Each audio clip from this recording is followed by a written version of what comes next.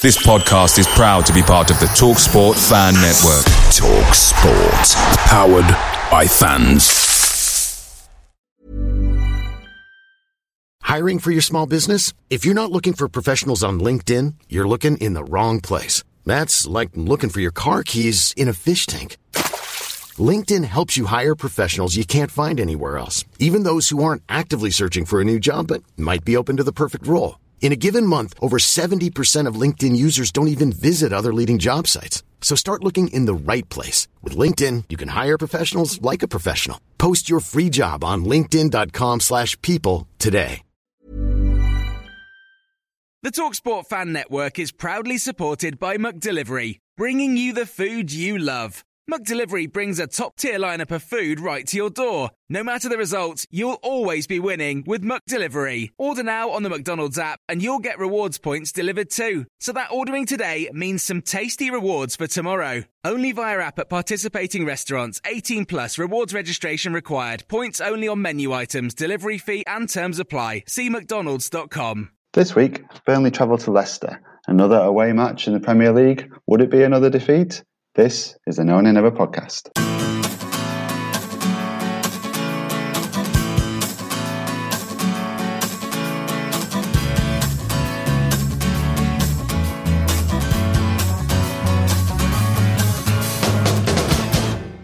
Hello and welcome to this week's No Nay Never podcast. I'm producer Matt, sitting in for Natalie once again. This time she's not at work, she's sunning herself in the Bahamas. All right for some, isn't it? Joining me this week is Dave Roberts. Dave, good evening.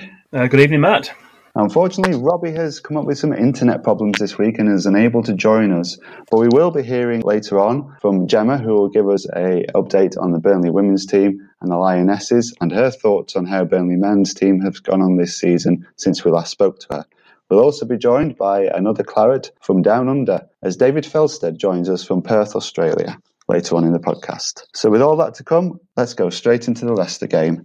Now on Friday night, we asked you for your score predictions on this game, and it didn't make very pleasant reading, really. There was a lot of people expecting us to go down to another defeat and some expecting us to go down to a particularly heavy defeat. There were just one or two positive ones out there thinking we might be able to sneak a win or keep a clean sheet. And they were right, because the Clarets did indeed keep a clean sheet on Saturday down at the King Power Stadium. It was an emotional afternoon at the King Power Stadium as tributes were paid to the victims of the helicopter crash and also for Remembrance Weekend. So the teams were announced at 2:00 and we asked for your reaction for the Burnley team. And again, we got a mixed reaction. Some people were upset to see Vidra not starting again. People were asking why Ashley Barnes wasn't starting, and other people were just trusting in Daesh. Now, we expected Kevin Long to come in for James Tarkowski. Dave, the midfield changes. Jack Cork came back in for Ashley Westwood, and Robbie Brady stayed on the bench again. What did you make of those decisions? I think it was maybe safety first in that respect. I mean, Jack Cork had only missed that last game, hadn't he, since against West Ham, since he came back to the club. Played all of last season, every single minute in the Premier League. Obviously had to go off injured and then also missed an entire game. He was obviously ready to come back in. I thought he did well. I thought he was solid. His play was reassuring in the Burnley midfield, and I think it was sort of that safety first attitude. We didn't want to go gung-ho. I think that we did weather the storm in the first half, but thought the plan worked reasonably well. And then when Brady did come on later on, it gave us another option, and that was perhaps the way around that Sean Dyche wanted to play it. Yeah, absolutely. They did look more composed at the back on Saturday, less panicky. They also looked like they wanted to be first to the balls. It looked more like the Burnley of last season for me.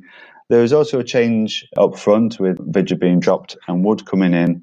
What did you make of Dyche's decision on that one, Dave? Going 4-4-2, having two big strikers up front. Again, I think the game perhaps suited that. You've sort of got Wes Morgan at the back, and I think perhaps having two big men going up against him, that was part of the thinking as well. I mean, Burnley weren't that potent as an attacking force. We had a few chances, maybe more from set pieces. We had one from Chris Wood, didn't we, where he just couldn't keep the ball down. But I think it was always going to be one of those games that, we weren't going to be dominating the game. Away from home, I think there is sort of a safety first policy. and we have done that and nicked games before. But to get a 0-0 draw, get a clean sheet was particularly pleasing on Saturday. Yeah, I felt that getting the clean sheet was more important than scoring on Saturday. I think in a similar way when Dyche joined us and we were leaking goals, he seemed to correct the defence first, and then we moved on to scoring goals. One thing we didn't do on Saturday was concede early, something that you'd pointed out on last week's podcast, and I think that helped the side to settle down and get into the game. They also seemed to be kind of reducing Leicester in some ways to kind of the low percentage shots that Dyche talked about last season, shots from outside the area and from out wide, just a handful of those coming through the middle that Hearts seemed to deal with. We talked about Burnley getting back to basics. In fact, Burnley have talked about Burnley getting back to basics over the last few weeks. Do you think we're there now? And do you think they can continue this after the break? Or do you think the break's come at the wrong time? Do you think they could have done with another match after this one? No, I mean, it was pleasing to get back and be a lot more solid at the back. I mean, as you say, the shots we did concede, I think more than half of them were from outside the box. And, again, lots of players behind the ball and playing defensively as we know Burnley can play. And I think, Kevin Long came back into the side, slotted in and seemed to do really well. I think perhaps James Tarkowski had been struggling with his injury over the last few weeks, and I think once you kind of know that kind of does perhaps have a bearing on you're thinking of how he played in previous matches and the fact that we did struggle defensively in the last couple of matches. So we asked for people's player ratings on Twitter. We asked who stood out for people on Twitter, and names that cropped up on a number of occasions were Matt Lowton and Charlie Taylor. At Andy Burnley FC said, I thought Taylor and Lowton were really good, just what you need from fullbacks, and repeatedly tackled and stopped the ball coming over. Andrew Campbell said he was fascinated by how much more solid our back line was without Tarky and what that means. Dave, if Tarkowski is fit after the international break, do you think he'll come straight back in, or do you think Long's put in a good performance and will get a couple more games? It's hard to say. I mean, he's had a minor operation, I think, as James Tarkowski now as well. So, these things do take a little bit of time to recover, even if a thing like a hernia, I think, is what was mentioned. So, I mean, I think Kevin Long, we know what he's capable of. He comes into the side. He doesn't tend to get long runs in the side. When he does come in, he rarely lets the side down. He did seem to be solid at the back and gave us a little bit more solidity than we had certainly seen in the last 3 games, conceding 13 goals. To come back and keep a clean sheet, the side and him particularly be very pleased with that. And also Joe Hart in goal. It must be demoralising to be playing reasonably well and keeping lots of shots out, but then also having to concede so many goals as well, particularly as 2 of those matches were against his former teams. Yeah, there was a couple of incidents for Joe Hart that I wanted to pick up on. There was a good save he made from Demarai Gray when Gudmundsson lost the ball in midfield, just got the faintest of touches on it, I think, to turn it around the post. And then there was also the moment where he punched away and then Lowton was there to clear off the line. Again, that just seemed to remind me so much more of the Burnley that we know and love, people being there, backing up each other. I think you go back to kind of a couple of weeks ago, those chances may have snuck in. We may not have been that organised and that focused on defending that goal. So I think, to people picking out Matt Lowton, I think I've got it spot on. I think he had a really good game and he avoided picking up a booking, which means he's free again for the next game. A worrying moment in the game was when we saw Stephen Defoe go off with a knock. Hopefully that's nothing major and we'll see him back after the international break. But it gave Jeff Hendrick the opportunity to come on and get a good half an hour or more. And that was another name that cropped up on Twitter on Saturday night as someone who people felt had a good game when he came on. What did you make of Jeff's 30 minutes, Dave? In some ways it's probably our best spell of the game. I think also Robbie Brady coming on later on, we had a little bit more in terms of potency going forward, creating a few more chances. And, on another day, Burnley might have sneaked a 1-0 win. I think, as it was, we had kind of, weathered the storm in terms of the Leicester attacks. And, they had a lot more corners than Burnley had as well. But Burnley defended very well what they had to do. You'd mentioned the one also regarding Joe Hart. I think he closed it down really well when Demarai Gray was through. I think Kevin Long may have put him off slightly as well, but the combination of him and Joe Hart did well to make sure that didn't come to anything. Whereas in previous weeks that might have been one where we'd conceded. But it was a game that was finely balanced, I think, in terms of chances. Leicester could have got a goal on the breakaway. Burnley could have got a chance and scored as well. I think in the end a 0-0 scoreline was probably a fair result on a day where, in terms of everything that was going on at Leicester, respect for the chairman and the helicopter crash, it was a very emotional day all round. And I think it was mentioned on Match of the Day by Gary Lineker how well Burnley had passed themselves off. We'd treated the day with respect, the way it should have been. And Burnley fully played their part in a day that was very difficult for all the fans and the players down at Leicester. Yes, we did ourselves proud down there, I think. I know there was a bit of footage on Twitter from Clouts in the away end, just giving us a taste of the atmosphere there. It was spine-tingling, to say the least. And we saw Mike Garlick out there in the centre circle laying a wreath before the game as well.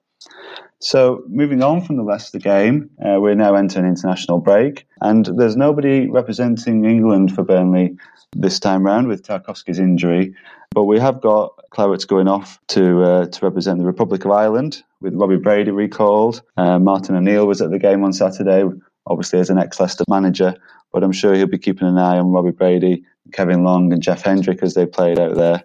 And also Sam Vokes will be going off to Wales, as per usual. Gudmundsson to Iceland, and Vidra to the Czech Republic. And not forgetting Jimmy Dunn for Republic of Ireland as well. Obviously, he's on loan at Hearts, but he's been called up for the full Irish side as well. Absolutely, yes, absolutely. Hopefully he may see some game time, perhaps, over the two games that they've got coming up. Always a nervous time at an international break, always fingers crossed that your players will return unscathed, but also you want them to go out there and get that valuable experience that being part of the national squad and playing internationals can bring. So after the international break, we have to wait just a little bit longer than every other Premier League team, as we are the Monday night game when the Premier League returns.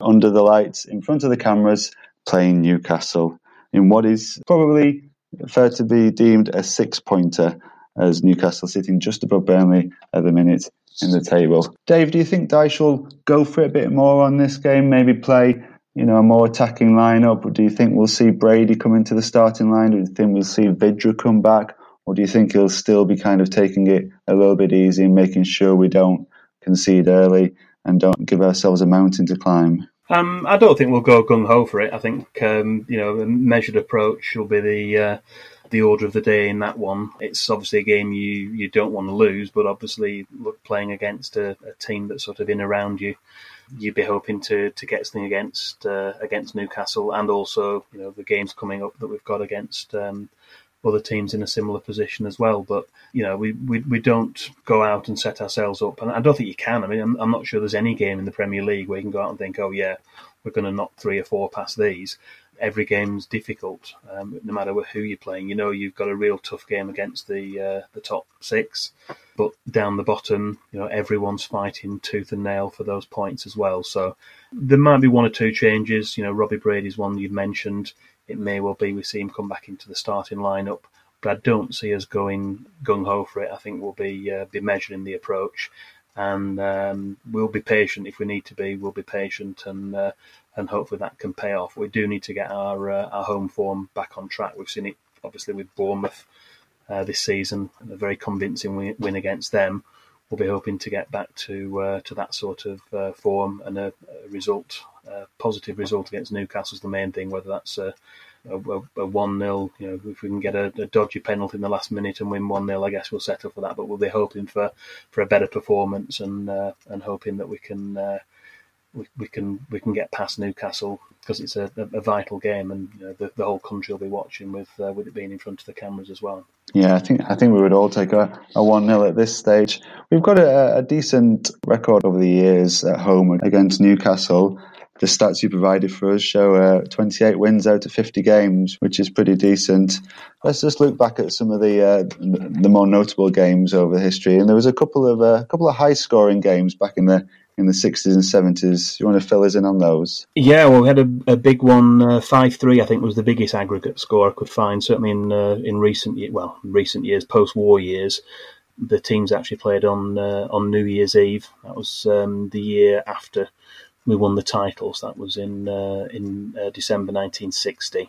Burnley won 5-3. Jimmy McElroy scored. Jimmy Robson got a couple. Gordon Harris and Brian Miller were on the score sheet that day.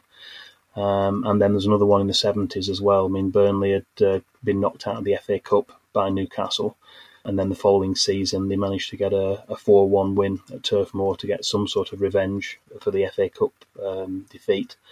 Leighton James has scored for Burnley, and Peter Noble had also got a hat-trick as well. And then they went on a little bit of a winning run against Newcastle at home in Division 2 in the late 70s and early 80s, I believe.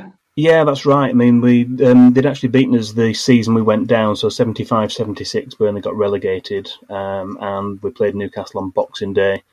Tommy Craig had scored a penalty, and Newcastle won 1-0.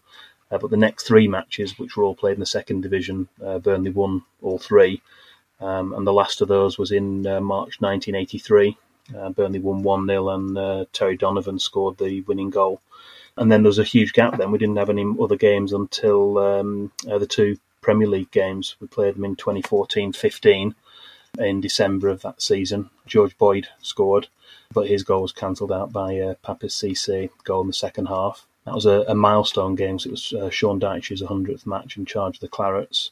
And then last season we played them, and that was another important game, a milestone game, in that it was Sean Dyche's 5th anniversary as Burnley manager. And you may recall another one that was played in front of the Sky cameras on a Monday night, so that could be a good omen. Burnley won 1-0, and it was Jeff Hendrick who popped up with a goal, I think about 15 minutes to go. And that was the only goal in the 1-0 win for Burnley. So Burnley have got a decent record against Newcastle. Looking back, 50 games, we've played 28 wins.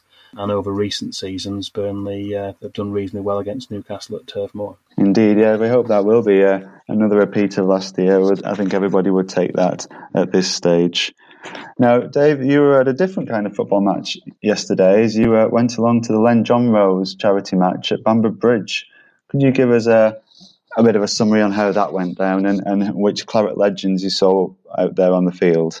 Yeah, it was a great day at Bamber Bridge. It was a ground I hadn't been to before. It's a lovely little ground.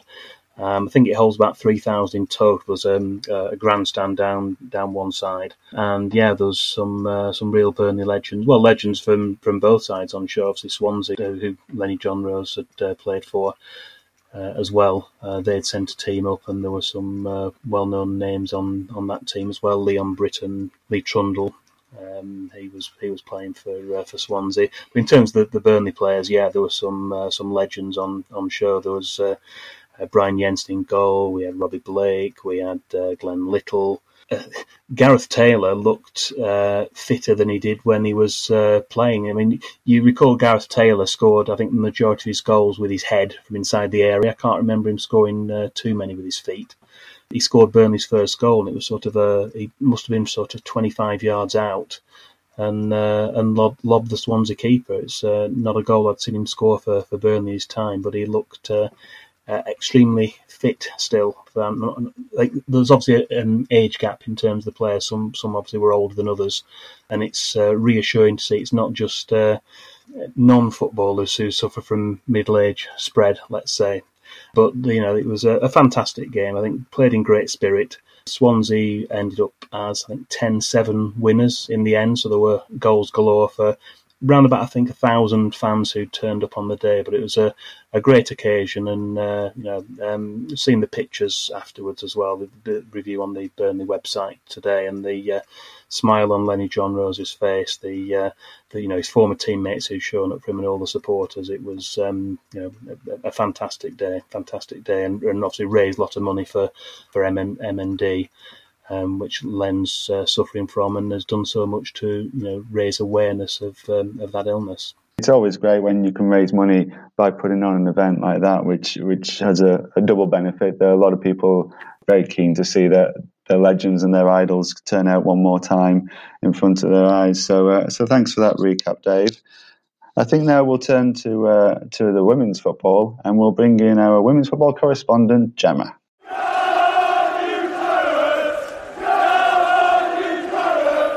Gemma, welcome back to the No Nay Never podcast. It's been a while. Thank you. It has been a little while. Thank you very much for having me back.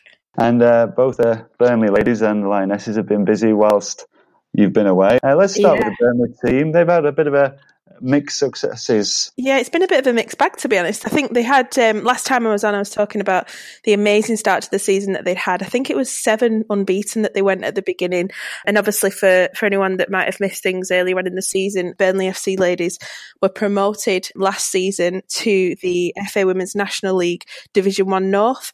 So for them to go straight into obviously the next league up and to sort of absolutely smash it for those first few games, we were really, really obviously impressed with how they'd really stepped it up. A lot of the players are quite similar or the same players from last season as well. So to have applied themselves to the new league, which is a big step up, was really impressive. They did take a little bit of a dip in form a few weeks ago. They went through most of September, to be honest, breezing it into the beginning of October, and then took a little bit of a dip in October. But the good news is things are really back on track with them. I think they're 3 unbeaten at the moment, and they're still top of the league. So if you can imagine, it's almost like the equivalent of going from non-league, kind of the National League in the men's game, up into League 2, and to have gone straight to the top of that league and to still be sort of holding that spot is really, really impressive. So I can sort of talk you through a few of their last games if you want, and talk you through a few of the results. Absolutely, yeah, fire away. So I'll start off with the most recent one, which was yesterday. So that was against Crewe, and that was away. And they managed to beat Crewe 4-0 yesterday. And previous to that, they played Newcastle, which was about 2 weeks ago. So one of the things with women's football is you tend to get some quite long, lengthy breaks between it. But it's not been too bad so far. But I think towards the sort of next half of the season, you might notice things start to slow down a little bit, especially with a lot of the pitches start to suffer as we go into sort of December, January. But they played a couple of weeks ago, they played Newcastle, and that was an away fixture, and they beat them 1-0. And I know that Matt B, the coach, did some kind of video content and was doing some content on the community sites, and was saying that, you know, they were suffering quite badly with injuries for that game, and to go away to Newcastle, I think that was probably one of the proudest results that they've had so far, to secure that 1-0 win. And then before that, they played Wythenshawe, and that was in the Lancs FA Cup, and they beat them 7-0. So they're a really good scoring team. They don't seem to concede a lot either, which, you know, is obviously fantastic news, and it shows that they've got a stable setup. A lot of the goals tend to come from maybe 2 or 3 key players. A few of the names you might have seen, it's the girls that were nominated for the Northwest Football Awards. So Leah Embley, Sarah Greenhalgh and Evie Priestley are sort of the girls that seem to be scoring a lot. It's not really a big spread across the team. It's really sort of 2 or 3 key players, but they do score a lot. So it's really exciting. And I think, you know, some of the stick that women's football does get every now and again is that there's not a lot of goals and things like that, but that's where sort of Burnley seeming to really break the mould quite a lot. So scoring machines at the moment. The previous game to the Wythenshawe one, where they won 7-0, was the League Cup. Unfortunately, they went out of the League Cup. They went to Huddersfield and got beat 1-0, and it was a 93rd minute penalty, which you can imagine, you know, for the team must have been absolutely heartbreaking to concede, you know, to hold on to 0-0 for 93 minutes and then to concede a penalty. It's echoing the men's games of not too long ago last season. But yeah, they're doing great work. And as I said, the top of the league at the moment, it's a bit of a sort of tussle with Brighouse ladies. So we both sort of seem to keep swapping places. But I think, as far as I know, my understanding of the league, when they've changed it over the summer, is that it's only the champions that go up from this league up into the Premier Division North. So I think, you know, obviously the more it continues to be a top of the league tussle between those two teams, it's really exciting to watch. So all good stuff.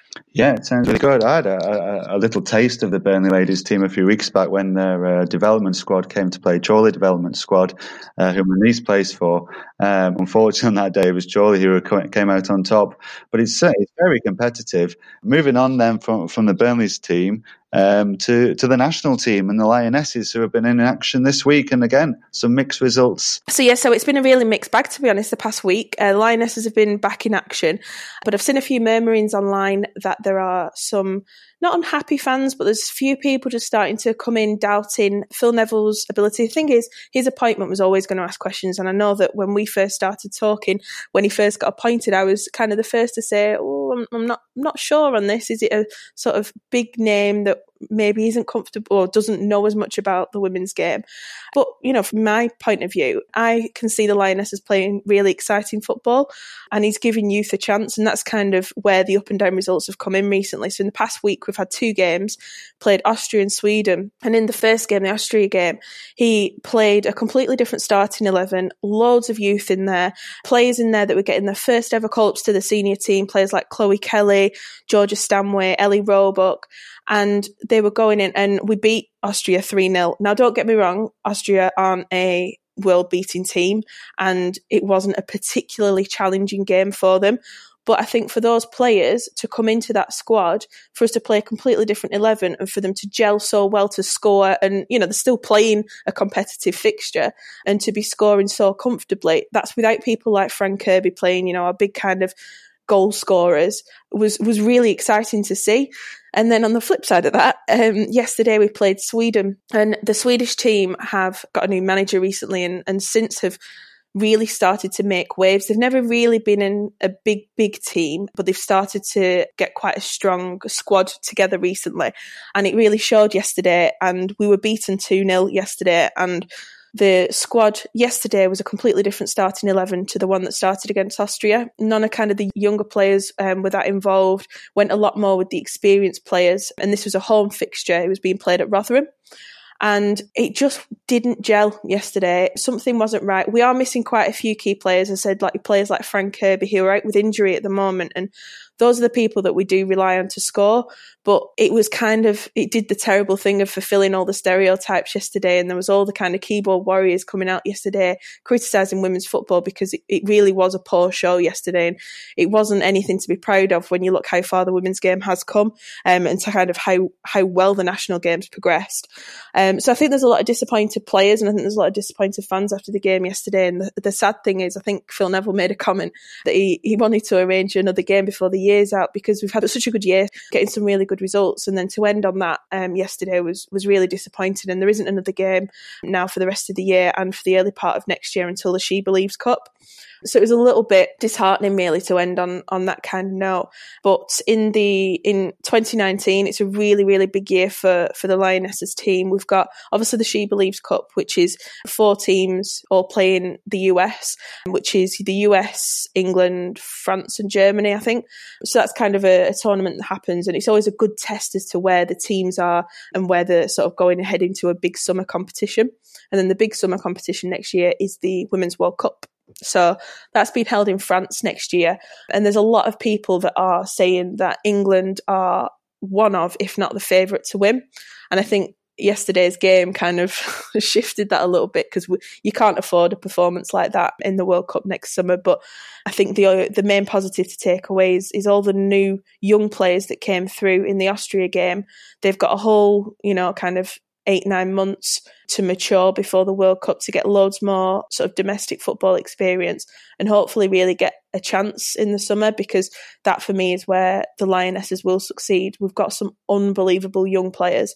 A lot of them are playing for the top WSL clubs as well, especially your Cities, your Chelsea and your Arsenal. And I think that we could be a really big threat if we go for the youth side. I think my only fear is that we might err on the side of caution and play our older, more experienced players, but that showed yesterday that didn't work. That's not going to stand up when you're playing against teams like the Netherlands, who are, world beaters and will easily walk over a team like that yesterday. So it's a really big year next year for women's football. I think that there's been a lot of hype over the past couple of years, and this World Cup's been really, really built up. So I think the stage is set there for the Lionesses to go and do something big. But yesterday's result has given us all a little bit of a wobble, I think.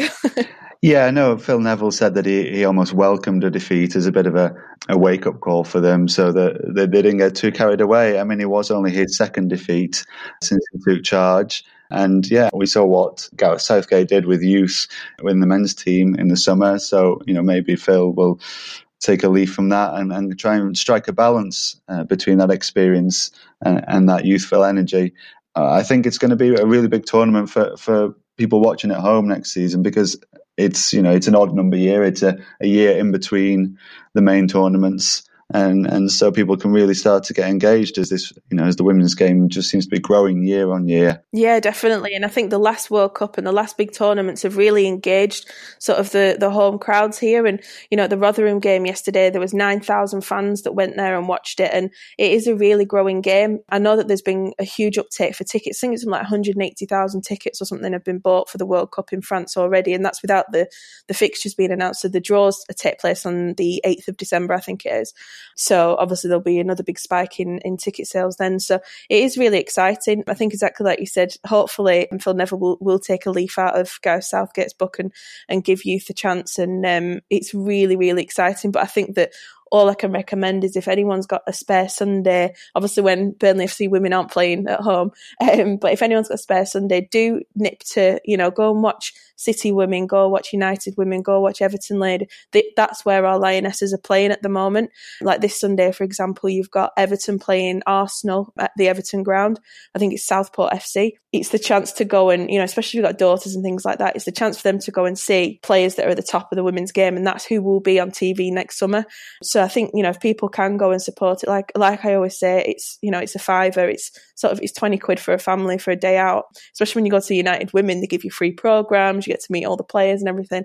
So it's a really nice chance to sort of start building excitement for next summer, and hopefully they can perform and it can really start to build a bit of a momentum for the years after that as well. So while I've got you here, Gemma, it'd be remiss of me if I didn't ask for your thoughts on how the men's team have done since we last spoke to you. Again, it's been a little up and down. We've had a couple of victories, we've had some heavy defeats, and we kind of balanced it all out yesterday. How are you feeling about Burnley FC men's this season?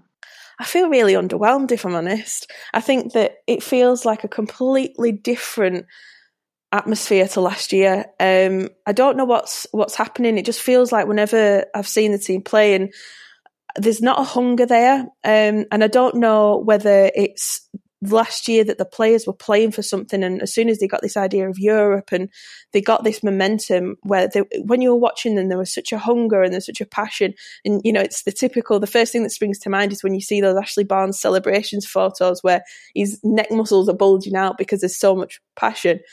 This season, I don't know if it's just been a bad run of performances and a bad run of results, but it just feels like there isn't that hunger there.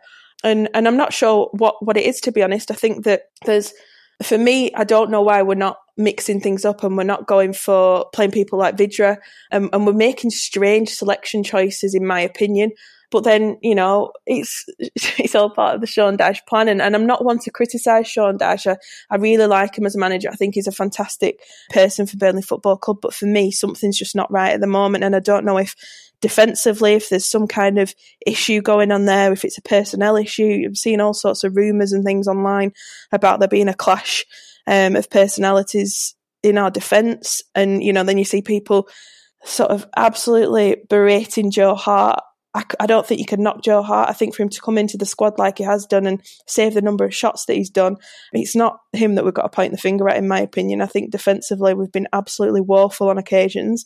So it's just not the Burnley that we've watched for the past couple of years. Just leaky and a lot of sort of silly mistakes. And I think that something needs to change, because for me, the bottom half of that Premier League table this season is really shaky, and I think anyone is at risk this season. I think that the top half of the table, I think the top 2 or 3 could be decided quite soon and quite early. But for me, the excitement and the nervousness of this season is going to come in the bottom half, and I think that we've really got to be careful, because I think it'd be a real embarrassment for us to be starting the season, pushing in Europe and getting all this excitement, and then fighting for our lives, come April time next year. And I think for me, something has to change, or otherwise I do think we could be in that position. Yeah, some good points there, Gemma. Thanks for those thoughts. I think we've seen Dyche bring us back from these situations before. I think that's one positive, is that, you know, we've been relegated and come back. When he came in at the start, we were leaking goals, and he stopped that and built up forward from that. So I think we've all just got to maybe bide our time a little bit with him. And as long as we're not in that dreaded bottom three, then we've just got to keep facing forward. Yeah, and I think having perspective of the games that we've played as well. You know, we've played City and Chelsea, that I think at the moment anyone could play them, and you very easily walked all over, and they do sort of do well what we don't do well. So, you know, I think you've got to keep perspective. You know, it's still very, very early in the season, and a lot can happen. And like you say, we do trust in Sean Dyche, and I'm sure it'll all be fine. But for me at the moment, it's just not very inspiring, and it's not very exciting to watch. But I'm sure it will all come back around, and I'm sure we'll be fine. I'm sure we will. Gemma, it's been lovely to have you back on the podcast after the long break that you've had from us, and I'm sure you'll be back on again in a few weeks to give another roundup with Natalie. Gemma, thank you very much. Thank you. Cheers. Thanks a lot. Thanks to Gemma there for her review of the Burnley ladies team and the Lionesses, and her thoughts on how Burnley have got on this season so far. We've now introduced our fan panel member for this week, who is David Felsted in Perth in Western Australia, and I caught up with David earlier on.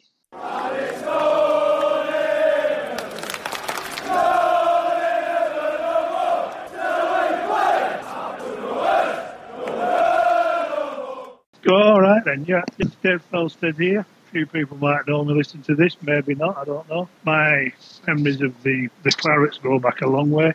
I was actually born and grew up 4 or 5 streets away from the turf on Olympia Street in Fulham. Some of my earliest memories of the Clarets was when my dad and my uncles were actually on the turf. I was at home with my granddad, who was bedridden, and I was actually relaying, because it wasn't on the radio or anything at the time, I was relaying sound of cheers, you know, so if we knew there had been a penalty or if Burnley had scored, if there was a big loud roar, you pretty much knew Burnley had scored. So I was kind of my granddad's conduit to do what the score was back in those days.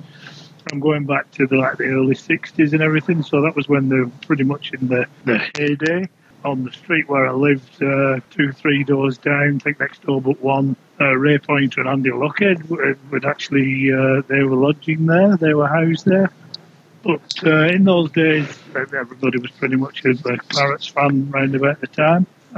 Did start going on with my dad when I was probably 9-10 years old, maybe a bit younger. You can't remember how old you are in them days, but I remember being on a Man United game when George Best and Charlton were playing, and my dad's trying to explain to me tactics and seeing how they're all playing in triangles and how they got round players quite easily, because they were nurturing me to be a bit of a player as well, which I did pretty much in me from being late teens through to my early 30s. So a lot of Saturdays I'd be playing. After I finished up giving up the Saturdays, just playing on Sundays so I could go on the turf. But even when I was playing on the Saturdays in Burnley, a whole swag of us used to dive in the car and go on the be-all end at the end and just catch the end of the games. And there were quite a lot of people who do that. Yeah, and then in my early 20s, I went travelling, and to actually keep up with the scores, a lot of the times it was waiting for the papers to arrive. It might be Monday or Tuesday when the international papers arrived at places,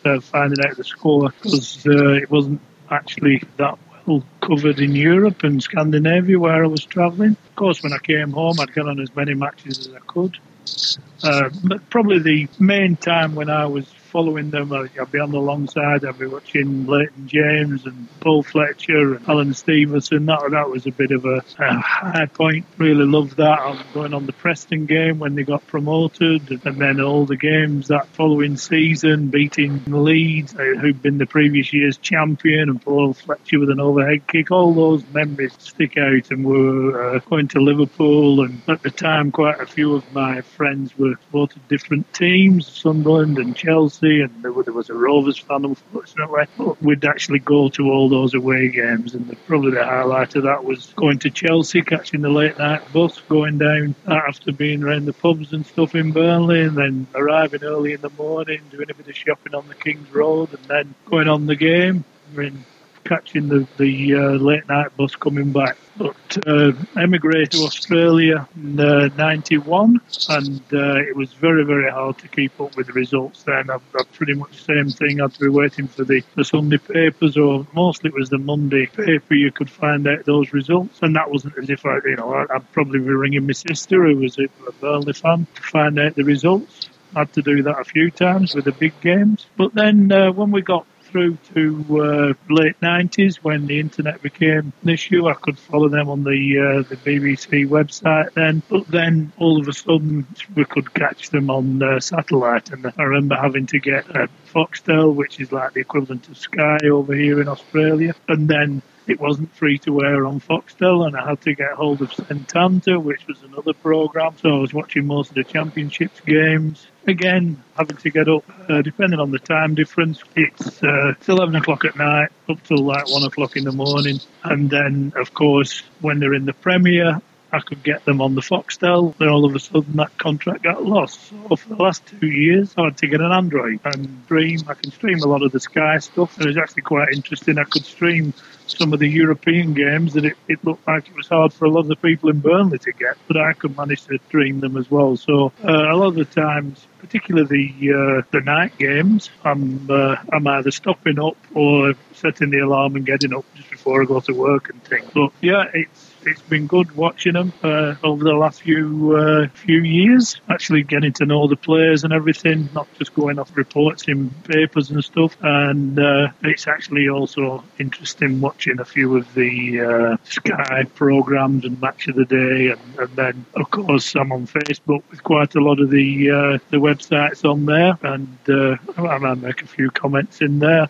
But being able to see the play, and having been such a long-term fan and seeing them go down to the 4th division, and then seeing some of the comments you see on some of these web pages, obviously, people have got used to the success over the last few years, but when you've actually been surrounded by people in United shirts and Liverpool shirts like you get over here, and saying you're a Burnley fan, and particularly when you're in the 3rd and 4th divisions, and then you win the divisions, and then you get back up again, and that's all changed. Everybody's very complimentary over the last few years, and talking about Sean Dyche, about what a revelation he is, and how much he reminds them of people like Brian Clough, and real down-to-earth players. I'm actually quite philosophical about what's going on at the moment. I do think getting into Europe is a wonderful thing, and had there been a Super League, we would have probably won the Premier League, being 7th. But at the moment, we've got some quality players coming back.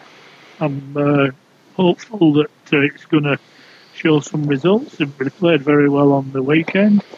Defoe kicked in. He would look like he was a bit more comfortable on the ball. And it's unfortunate we've played over the last 3 or 4 weeks all the previous league winners over the last 4 years, playing Chelsea and Man City straight after each other.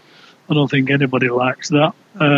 It's been an interesting few years, and I managed to get back. I was back at Christmas and managed to go on the Tottenham game, and even though she didn't say it, my sister thinks it might be a bit of a jinx because we went down 3-0 in that one.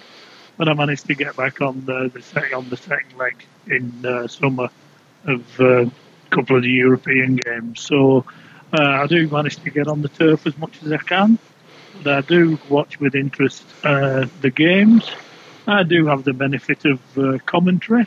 It's not always complimentary. I've got a quite good knowledge of football with being a player. I was a striker for a lot of years and in central defence, but I do have a knowledge of the game, and it's interesting hearing some of the comments on how other teams play us.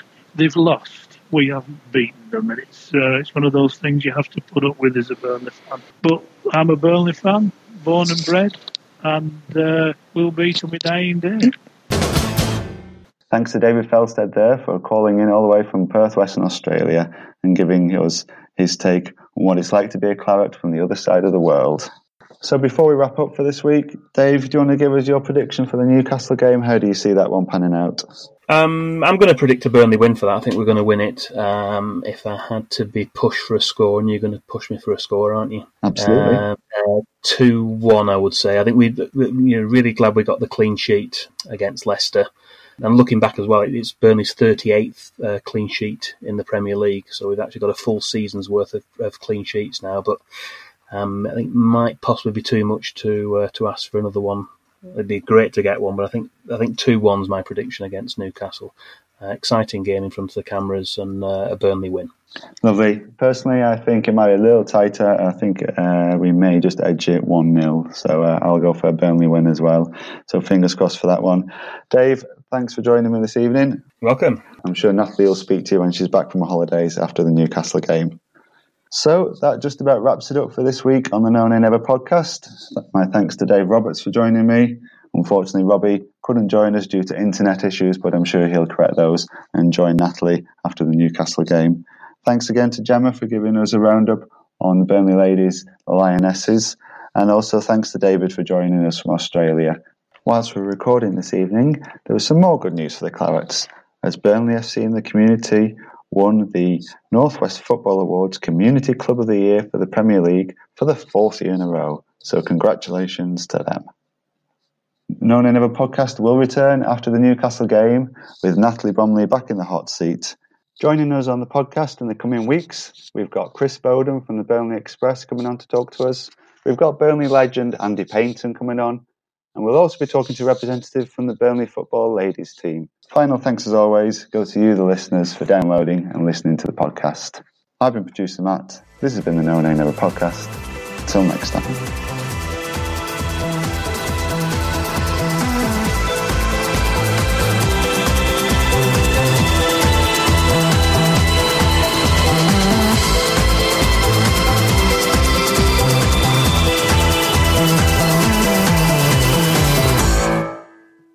Away days are great, but there's nothing quite like playing at home. The same goes for McDonald's. Maximise your home ground advantage with McDelivery. Order now on the McDonald's app. At participating restaurants, 18 plus serving times, delivery fee and terms apply. See mcdonalds.com.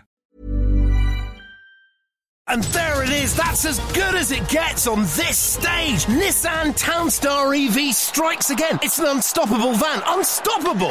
Just fantastic. You can actually see the ProPilot technology in action. Effortless parallel parking. It moves with all the confidence that comes with a 5-year warranty. And with a bench full of all-star van experts, there's real strength in depth here. That's all-star quality. Search Nissan Townstar EV and visit your local all-star van centre to see for yourself.